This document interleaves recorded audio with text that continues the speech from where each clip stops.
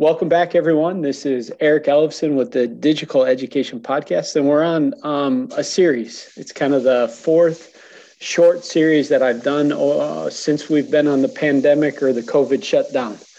And so today I'm with a really good friend, somebody who I get to travel with, spend time with, but then, just kind of get excited about the work that she's doing. It's Jenny Brady.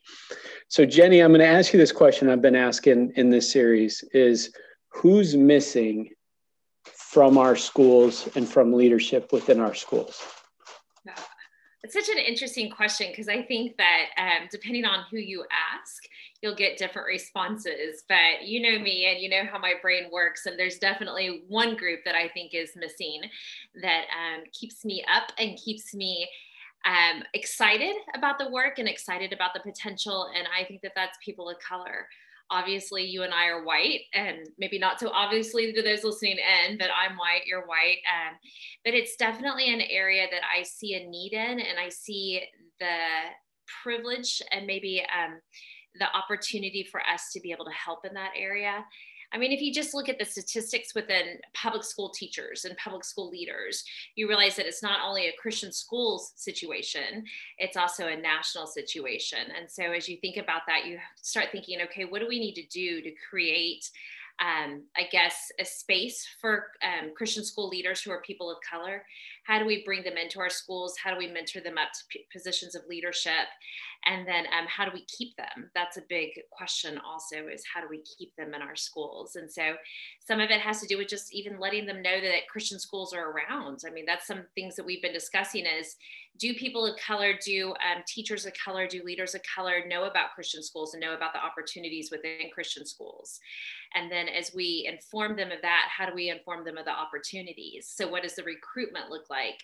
Is it that active recruitment of people who are searching, or is it the recruitment of people who currently have positions of leadership in public schools? How do we get them in? And then how do we make sure that we have created a space for them, that we want them in our schools? So yeah, it's something that I'm constantly wrestling with. So let me ask like maybe one or two follow-up questions, because you bring up all kinds of things. Is when we see this, it is a professional problem nationally, and even I think what we're finding is in other countries as well, right? That the diversity within our schools, especially in leadership, is not that great. And so maybe one question first is how do we go find people of color and convince them that this is a worthy profession to pursue? Yeah, I think we have to think outside the box. I think oftentimes within Christian education, we have certain avenues that we recruit from. Those can be people that we associate with, those can be with organizations. And I would venture to say that those aren't generally very diverse. And so we're going to have to think outside the box and where do we go to find them? What churches are we reaching into? What colleges and universities? One of the things we started a few years ago was a historically Black college and university fair.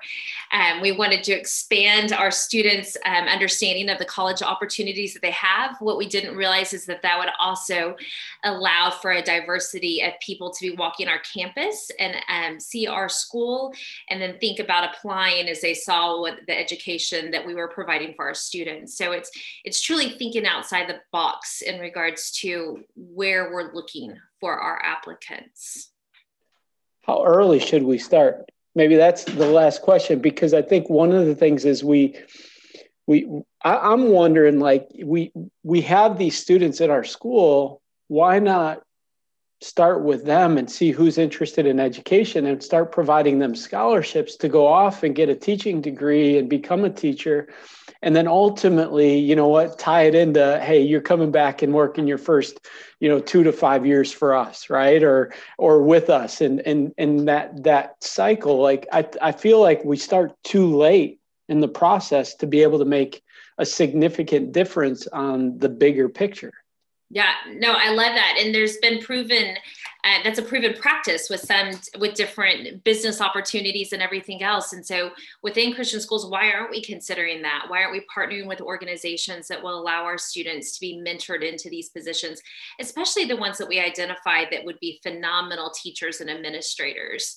I do think that there is oftentimes within schooling, we're reactive. We have an open position. We want it filled pretty quickly. So I remember one teacher, one time I knew we were going to need a math teacher in a few years. And it took me 2 years to get a phenomenal teacher of color. But I just stayed on the conversation with him constantly. He was not going to come. He's like, I have no desire to be in a Christian school. I am in a school where I can give back to my people group. This is my comfort zone. What would I do in your school? But we just continued the conversation for 2 years.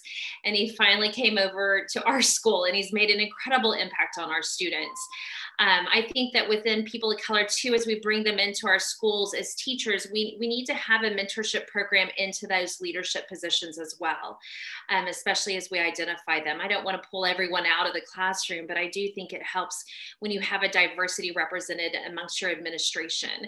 It helps as you're making those policies and procedures. It helps you think outside the box, and it helps all of our students see people of color in leadership positions, and that gives them a broader view of the world. So yeah.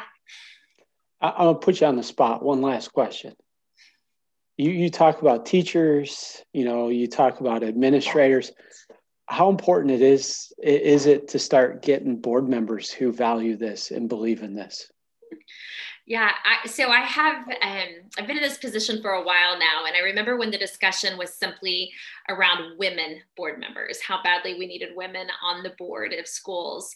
And now as I look at board, as I'm looking at schools and their board demographics, you're realizing a significant gap with people of color on board. And I do think it's extremely important. Not only does it help set the tone as you're looking at those strategic plans, but it also helps as we're recruiting and attracting faculty and staff and administrators of color. They want to see the diversity. They want to see that it is something that diversity, equity, and inclusion is something that is important to that community. And there's probably no better way to show it than with leadership who are people of color. Jenny, thank you so much. Thanks, Eric.